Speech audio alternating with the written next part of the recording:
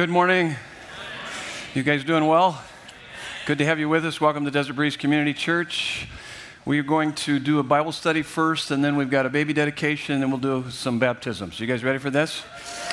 That's where we're headed. If you have your Bibles, you can turn to Psalm 95.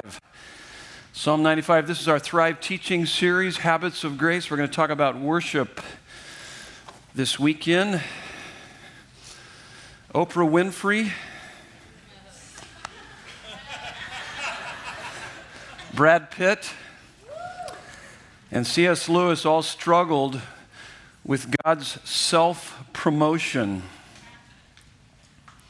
Oprah walked away from Orthodox Christianity when she was about 27 because of the biblical teaching that God is jealous. He demands that he and no one else get our highest allegiance and affection. It didn't sound loving to her. Brad Pitt turned away from his boyhood faith. He says, because God says, you have to say that I'm the best. It seemed to be about ego. C.S. Lewis, before he became a Christian, complained that God's demand to be praised sounded like a vain woman who wants compliments. Take a look at your sermon notes, part of the intro there.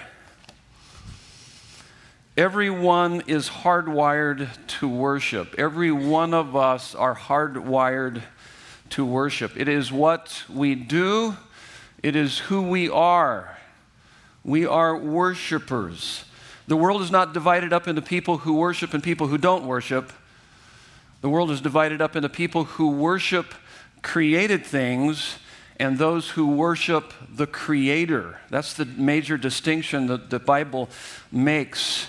And that's fundamentally what's wrong with us, is our tendency by nature and by choice is that we find greater pleasure in the gifts of God than what we find in God. That's what we do by nature. And by choice. It's part of our sinful nature. We exchange the truth of God for a lie, and we worship and serve created things more than the Creator. Romans 1:25. All of us tend to do that, and all of us struggle with that, and that's fundamentally what's wrong with us and what's wrong with our world today. And you were created by God, for God, to give glory to God. Now listen to me. And God is most glorified in us when we are most satisfied in Him. And when we are most satisfied in Him, we are crucified to this world. In other words, the world doesn't have a hold on us as much as it did before. And God is the only being for whom self-promotion is the most loving act. Why is that? Because nothing will fortify your faith, liberate your life, satisfy your soul like giving God your heart's deepest loyalties and affections. Worshiping Him. That's what we're going to talk about here this morning. Talking about worship. But before we do that, before we look at this text, Psalm 95, and unpack these notes, let's pray. Would you bow your heads with me? God, we are delighted to be here this morning. We love your presence. You are eternal. You're ever present. You're perfect in love, infinite in knowledge and wisdom, absolute in power, spotless in your purity, completely just and righteous, and breathtakingly beautiful in all your glory. You are all this and much more, yet our worship of you falls so short of who you are and what you've done for us. Teach us what worship is, what it does, and how to do it. May you, our immeasurably great and infinitely good God of the universe, make your presence and love so real to our hearts that our joy would be uncontainable. We pray these things in Jesus' powerful and beautiful name, and everyone said, amen. Take a look at this. Psalm 95 is the classic text in the Bible about worship. It's the Venite, because in Latin, the first word of this psalm is venite, O come, O come. And so through the centuries, the Christian church has looked to this psalm more than any other place in the Bible to teach us about worship.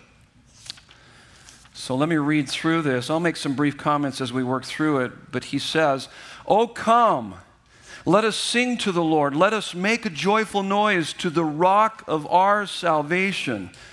Let us come into his presence with thanksgiving. Let us make a joyful noise to him with songs of praise. For the Lord is great and a great king above all gods. And he's going to describe a little bit more of his greatness through creation. And he says, in his hand are the depths of the earth. The heights of the mountains are his also. The sea is his, for he made it, and his hands formed the dry land. Oh, come, let us worship and bow down. Let us kneel before the Lord our Maker. Stop there just for a minute. What is he talking about here? Why do mountains and oceans move us so deeply? That's what he's talking about. And it's because they are a great work of art. Nonverbal communication, that this world is not an accident, but the meaningful work of an artist's hands. And so he's looking at the greatness of God through creation.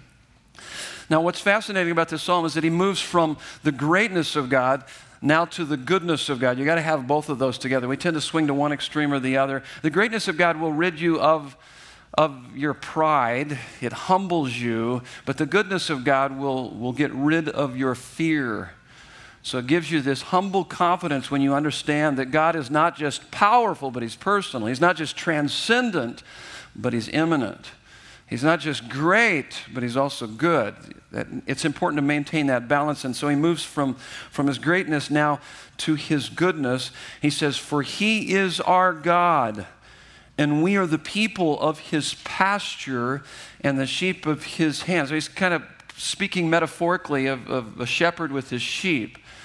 A shepherd with his sheep, he takes care of his sheep. He provides for his sheep. Psalm 23 comes to mind. The Lord is my shepherd, I shall not want. He says, today if you hear his voice, do not harden your hearts as in Meribah, as on the day at Massah, in the wilderness, when your fathers put me to the test and put me to the proof, though they had seen my work. For 40 years I loathed that generation and said, they are a people who go astray in their heart. What is he talking about here? It should have only taken the Israelites about 14 days to go from Egypt to the promised land, and because of their unbelief, they wandered around in the wilderness for 40 years. When they could have entered into the promised land, a land of milk and honey. So he's giving us a picture of the kind of life that God invites us to and welcomes us to. But our unbelief will keep us out of that. And so he says, they are a people who go astray in their heart, and they have not known my ways. Therefore I swore in my wrath, they shall not enter my rest. This is the word of the Lord to us this morning. So here we go. First of all, what it is. Let's define worship. It's on your notes there. The essence of worship is making God your greatest treasure and deepest pleasure. And in fact, there's no deeper pleasure in life when God is your greatest treasure. When you make him your greatest treasure, that's where you're going to find the deepest pleasure in life. Now, if you doubt that, it's because you've never tasted of that. You've never experienced that. But the Bible makes that very clear. In fact, let me add to that definition. It is giving ultimate worth and value to God in such a way that it engages and enthralls your whole person. Every part of you. So he's your greatest treasure, deepest pleasure, and in essence, it's giving him ultimate worth and value in such a way that it engages and enthralls your whole person. Mind, emotion, will.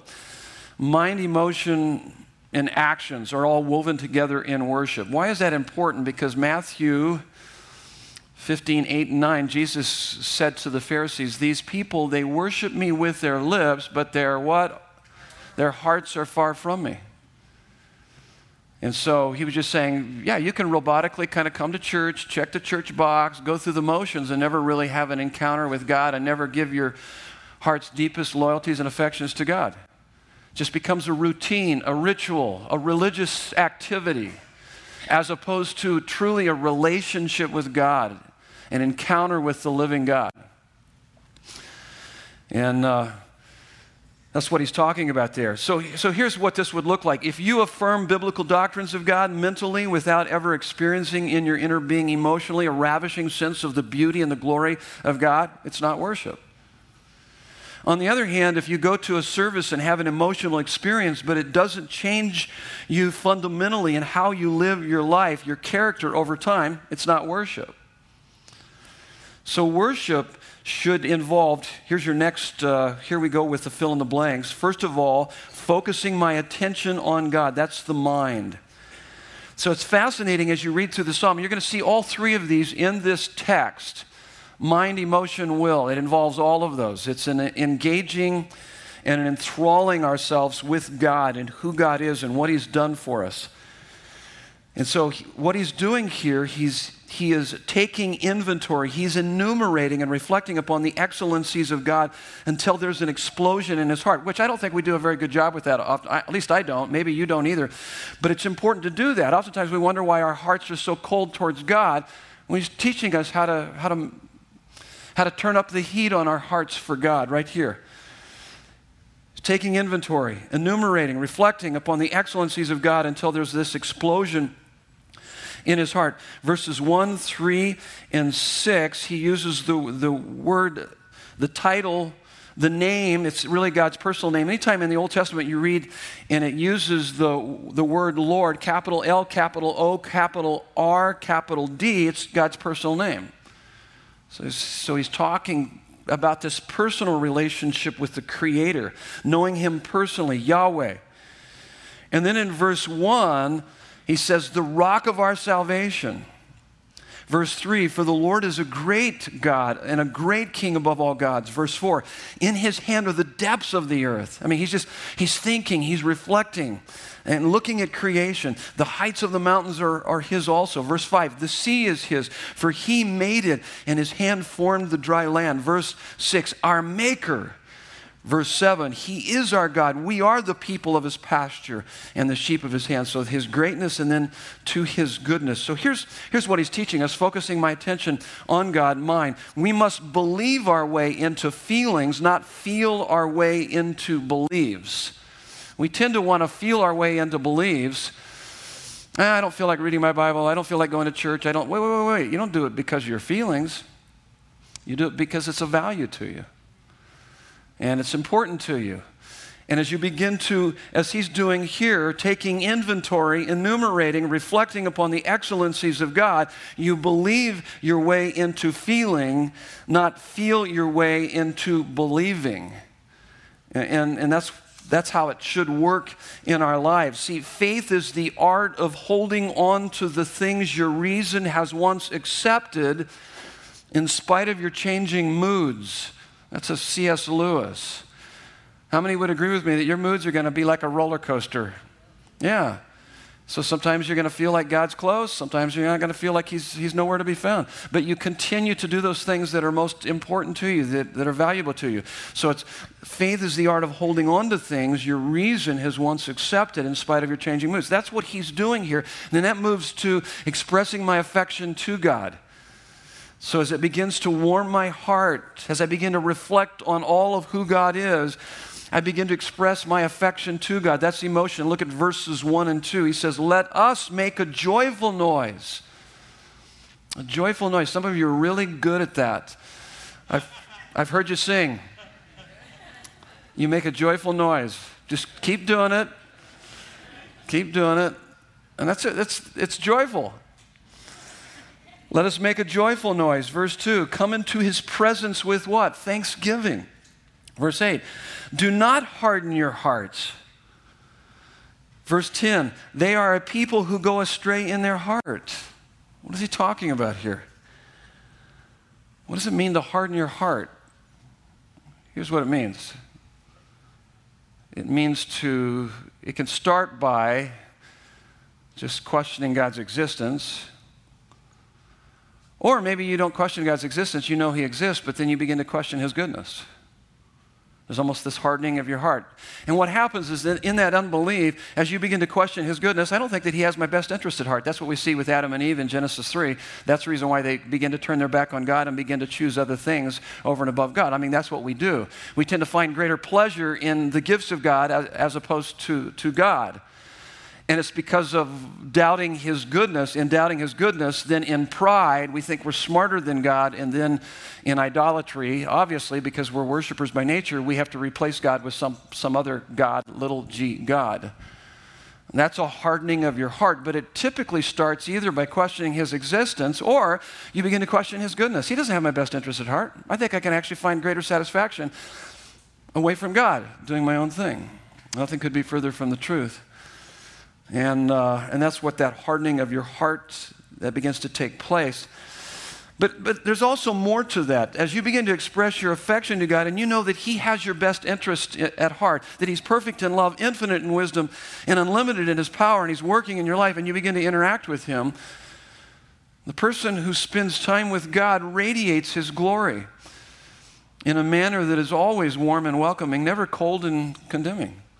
It's going to make a difference in your life. I mean, when you're expressing your affection to him and you have his love on your heart, you're having an experience of his love. You just don't know his love here. You're experiencing it deep within your heart.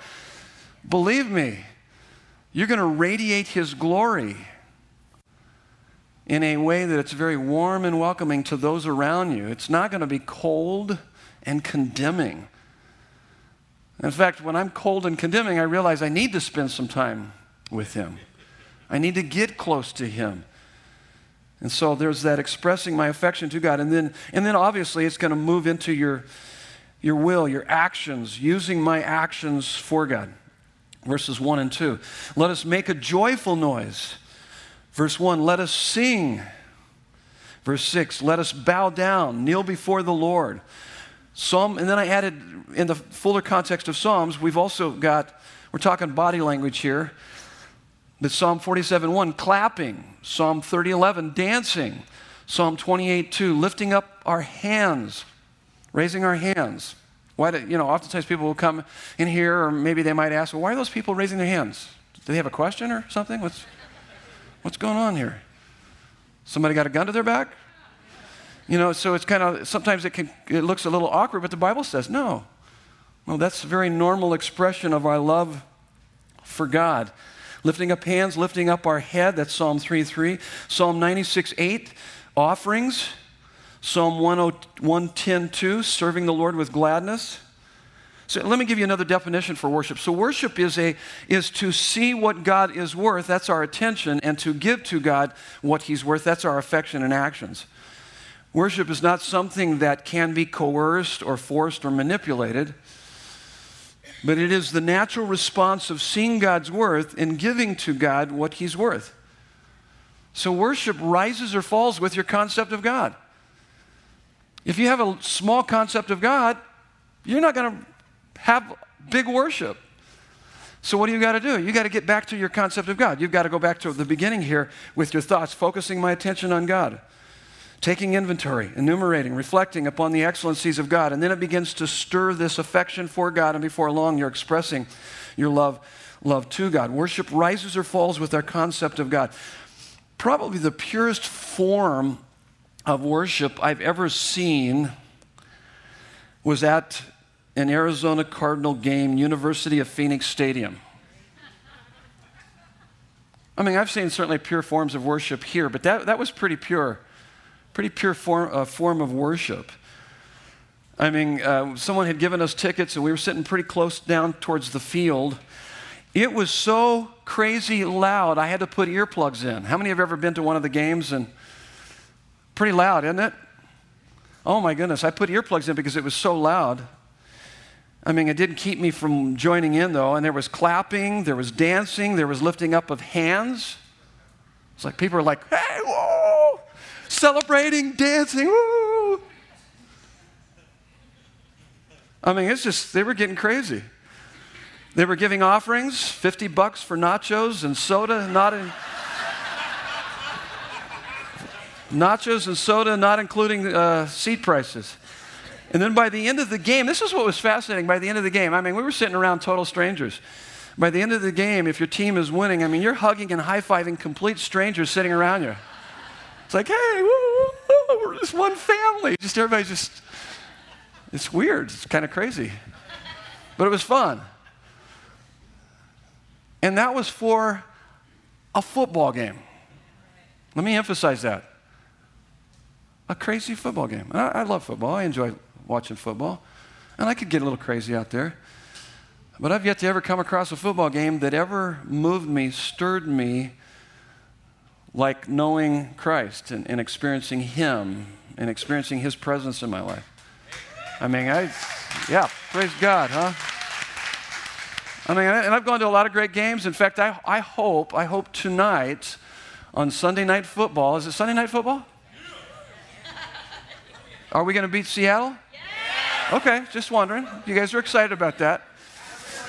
Yeah, hopefully. The game that I went to is that Seattle put a pretty good whipping on us. It was pretty harsh to watch. But I mean, they can be exciting, and yet not near as exciting, exhilarating, enthusiastic as our relationship with God. Even more so. Even more so. And if that is true for something as temporal as football, how much more true should that be in our relationship with God? I was thinking about, I've been studying through 1st and 2nd Samuel, and it just stood out to me that when they brought the ark back to Jerusalem, it says in 2 Samuel 6:14, and David danced before the Lord with all of his might. He was excited about the presence of God. This is the king of that nation, and he just gets wild and crazy. And Michal, his wife, despised him, and so guess how he responded? I will make myself yet more contemptible than this, and I will be abased in your eyes. That's verse 22 of chapter 6 of 2 Samuel. He says, I don't care what you say. When you have the approval of the King of the universe, you don't care so much about the approval or disapproval of others. You're just going to get wild and crazy for God. I mean, you're just going to go, wow. You're going to be excited. So now, the reason why I said that is because I've seen some of you at football games, and you get pretty crazy, okay? And then I've also seen you here, and you're as stiff as an ironing board.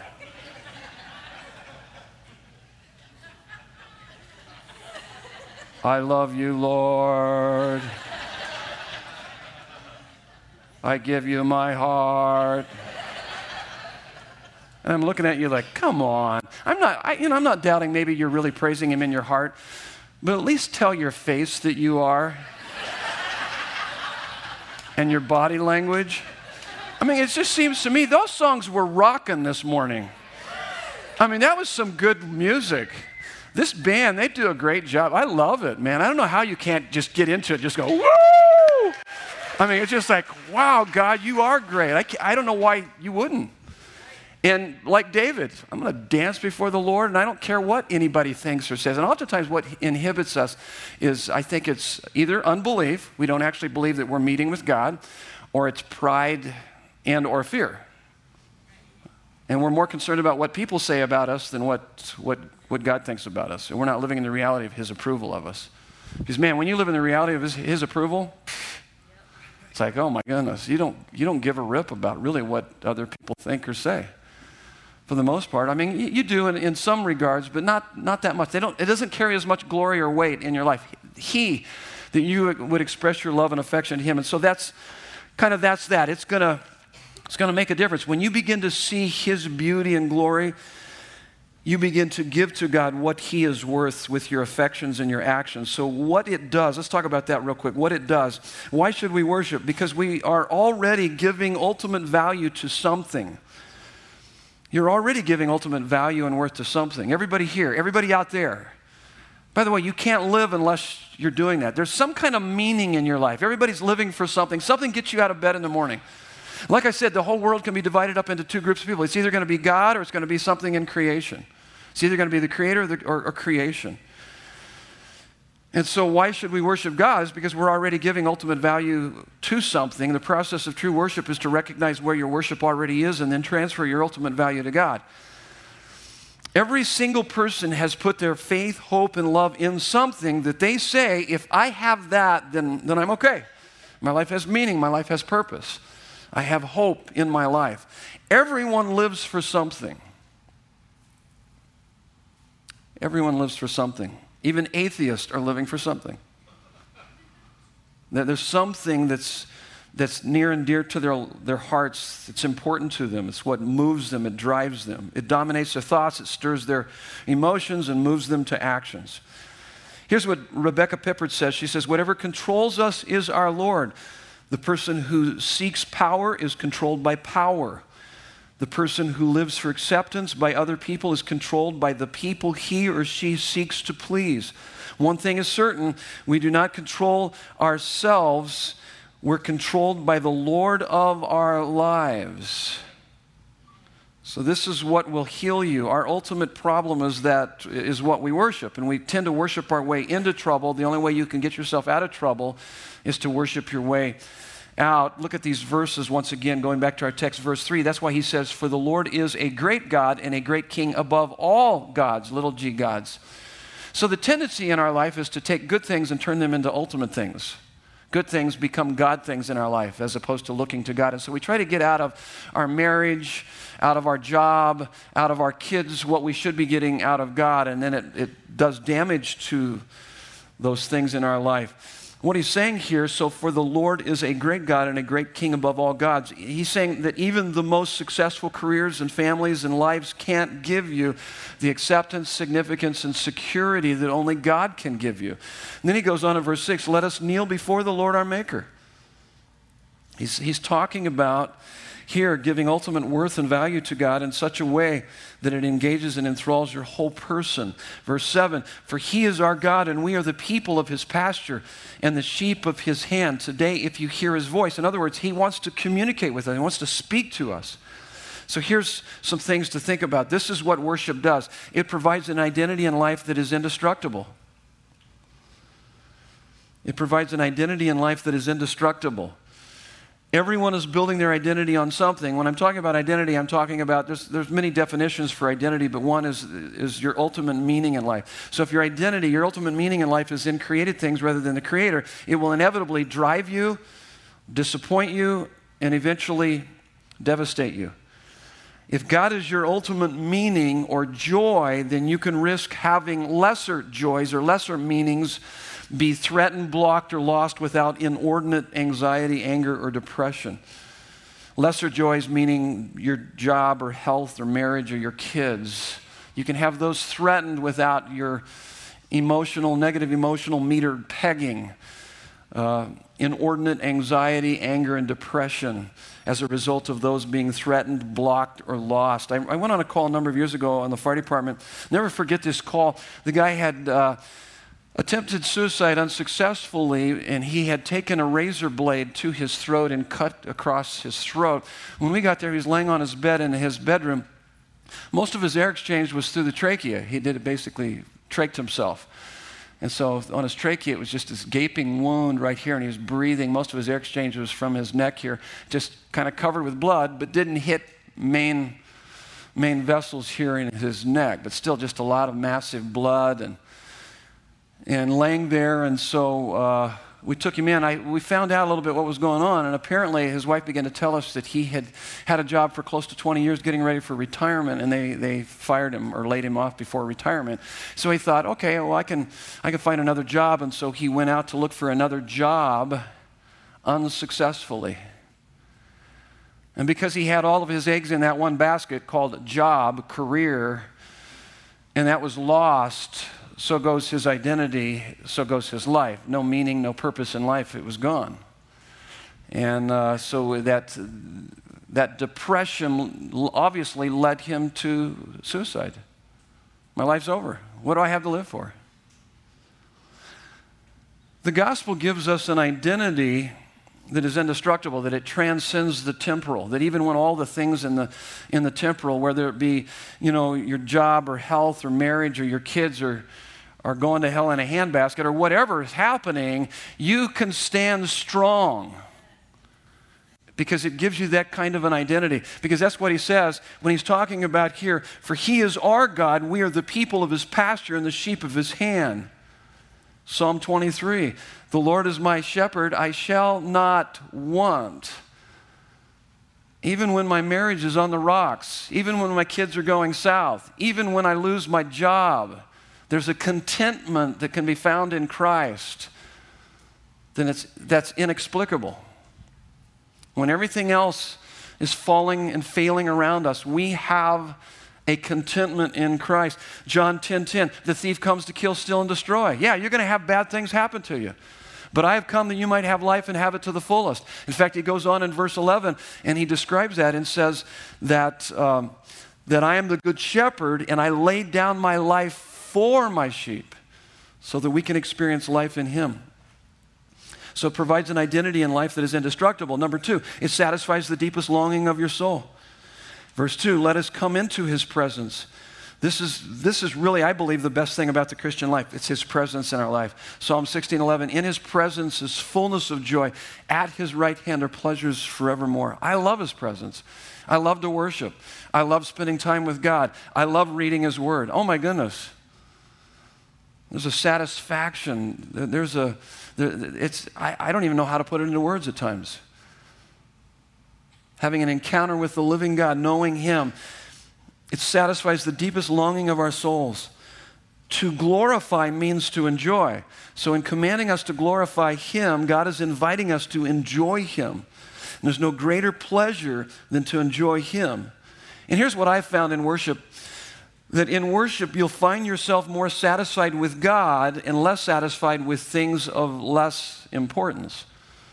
They don't have that hold on you as much anymore. And then number 3, it protects your heart from being hijacked by lesser loves. Verse 8, don't harden your hearts. Once again, this is unbelief about God's existence or goodness. Matthew 22:34 through 40, it says, love God with all your heart, soul, mind, and strength. Psalm 51:12, David, it's really quite interesting. This is his repentant psalm. Though he was a man after God's own heart, he blew it big time, committed adultery, murder, betrayed his whole nation and people. God called him out on it. He repented. And in that repentance, he says, restore unto me the joy of my salvation. And it wasn't that he sinned and lost the joy of his salvation. He lost the joy of his salvation, therefore he sinned. Because sin is what we do when we're not satisfied with God. Holiness is being so satisfied with God that sin loses its appeal. It's finding such satisfaction in him that trials don't overwhelm us and temptations don't overtake us. So that's what we have in him. That's why that's what worship does, is there's this savoring and being satisfied in all of who God is. And it protects our hearts from being hijacked by lesser loves. And then number 4, it recalibrates your values, priorities, and practices. There are people who go astray in their heart. They will not enter my rest. So our tendency is to chase after the things in creation and make more of those things than we do of the Creator, and it creates an unrest in our lives, especially when those things are being threatened, blocked, or lost, and we've built our meaning on those things. But the only place of rest is found in him. Our hearts are forever restless until we find our rest in him. St. Augustine said that in his book, Confessions, in his memoirs.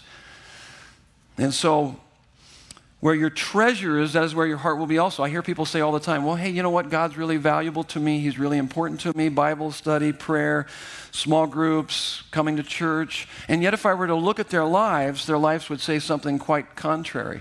Here's what I have found in my life. The things I value, I prioritize. The things I prioritize, I practice. So all you need to do is look at your practices, and it'll show you what's a priority to you, and it'll also show you what's valuable to you. If you're not reading your Bible, praying, and attending church as regularly as you should, which, by the way, you probably should be here more often than you're not here. I'm serious. We have a whole fringe of people that they just show up once in a while here. And I kind of wonder, is God really a value in your life? I understand that life gets busy, but is it really a value in your life? You're showing to me that maybe it isn't a value. You're showing by your actions that maybe really he isn't of value. And so what you need to do is get back to the place to where he is of value, and you are worshiping him, and you're giving him that first place in your life, because it will change your priorities and practices, believe me. It really will, and that's what worship does. It recalibrates us. And then let me read something here. This is actually from Tim Keller's book, Prayer, and he's kind of giving us a commentary of a quote by C.S. Lewis. And I've read the quote by C.S. Lewis. It's been a while since I've read it, but it's really a great quote. But I think that he does a great job at kind of dissecting. It's called the health of praise. I want you to just track with me, and then we'll knock out the rest of this pretty quickly here. But this is what he says. One of the most, by the way, praise is a part of our worship. It's a way that we express our worship to God. Worship is the bigger part of this, and praise is an aspect of worship. And so one of the most influential modern essays on praising God is a word about praising in C.S. Lewis's book, Reflections on the Psalms. Lewis begins recounting a problem he had with many of the Psalms, namely that God so often calls people to praise him. We despise the man who demands continued assurance of his own virtue, intelligence, or delightfulness. Lewis responded, it almost seemed as if God were saying, what I want most is to be told that I am good and great. As time went on, Lewis began to reflect on why we praise anything. So he's just talking about praising things in general. And what do we mean, for example, when we say that a picture, a piece of music, or a book is admirable? We mean that people ought to admire those things, and if they do not, they will lose out and miss something wonderful. This began to help Lewis understand the calls to praise God. If God is the great object of admiration behind all other beauties and magnificence, then to praise and admire him would be simply to awake, to have entered the real world, while not doing so would be to become far more profoundly crippled than those who are blind, deaf, and bedridden. That was not all he discovered. The most obvious fact about praise, whether of God or anything, strangely escaped me. He had never noticed that all enjoyment spontaneously overflows into praise, unless shyness or fear of boring others is deliberately brought into check. When you find anything greater enthralling, you have an almost visceral, instinctive need to praise it to others and get others to recognize it. Listen to this. You say to your friend, I can't wait for you to read it. You'll absolutely love it. Isn't it great? Isn't it wonderful? Why, when we have had our imaginations captured by something, do we unavoidably need to do this? Lewis answered, I think we delight to praise what we enjoy because the praise not merely expresses but completes the enjoyment. It is its appointed consummation. It is not out of compliment that lovers keep on telling one another how beautiful they are. The delight is incomplete until it is expressed. This insight was a breakthrough for Lewis. And it reveals that we must praise God or live in unreality and poverty. We cannot merely believe in our minds that he is loving or wise or great. We must praise him for those things and praise him to others if we are to move beyond abstract knowledge to heart-changing engagement. Learning to praise then changes us. Lewis couldn't help but notice the humblest and at the same time most balanced and capacious minds praised most, while the cranks, misfits, and malcontents praised least. Pretty profound stuff. The health of praise. How to do it? We do it in community. Verses 1, 2, and 3, he says, let us. 6 times in 3 verses, he says, let us together, community. Verse 7, for he is our God, and we are the people of his pasture, and the sheep of his hand. A sheep without a flock is a lost sheep. There is a dynamic of the Good Shepherd's love, care, and protection that can't be found on your own, all alone. That's what he's talking about here. There was something, I grew up in a Pentecostal church, and it was very common language. It's based on Psalm 22:3. God inhabits the praises of what? of his people. He lives, he dwells, he reveals himself to us when we praise him, when we open up our life to him. In community, there's a dynamic of his presence in community, in truth. How does the psalmist know what kind of God he is? He is quoting scripture in verses 6 through 11. The scripture that he's walking through is found in Numbers 14, 1 through 44. John 4, 23 through 24 says, the true worshipers worship the Father in spirit and in truth. I oftentimes hear people say this. Maybe you've heard people say the same thing. They say, well, I like to think of God like this. How many have ever heard people say that? So they're defining God. No, you don't define God. God defines himself. Only if your God can argue with you and make you struggle will you know that you worship the real God and not a cardboard cutout God or a figment of your imagination. Well, I mean, when you have a relationship with a real person, they don't always agree with you, do they? No, they argue with you. Anybody married here? Yeah. Marriage is a perfect example of that. Well, my wife doesn't agree with most of what I say. Now that I think about it, that's pretty hurtful. And I confused that in the early days. I was like, I need your affirmation. Just say that you like me. I know you disagree with me, but just help me here a little bit. And I was trying to get from her what I should have been getting from God. So it really created some major problems in my marriage relationship. But boy, there's just a ton of things that she just does not agree with me about. And now, after being married for 100 years, going on, it'll be 40 here in another year, but it's like, that was the best thing that could have ever happened to me. She's not a little Stepford wife. Yes, honey. Yes, honey. Nor is God. He's not a Stepford God. He's going to challenge you. It's in truth. And here's the next one. Spirit, let us come into his presence with thanksgiving. Let us make a joyful noise to him with songs of praise. Purpose of worship is to come into his presence. Once again, John 4, 23 and 24, God is spirit, and they that worship him must worship him in spirit and in truth. This is not the omnipresence of God. We know that God is everywhere present, but this is the manifested presence of God that we're talking about. So in spite of the fact that God is everywhere, the Spirit of God working through the Word of God and the people of God will make his presence become real to your heart. So there's a manifestation of his presence. This is God's presence, power, and peace moving from being a concept in your head to a reality in your heart. You should not just be expecting this, but actually seeking this. So let me ask you this. When was the last time that you just didn't know that God loved you? You had an experience on your heart. There was a manifestation. God was at that moment more real to you than anything else, more real to you than your troubles or trials or anything. That's something that not only should you expect when you read your Bible, when you pray, when we come together, but you should seek that out. God, I want to have an experience of your presence in my life.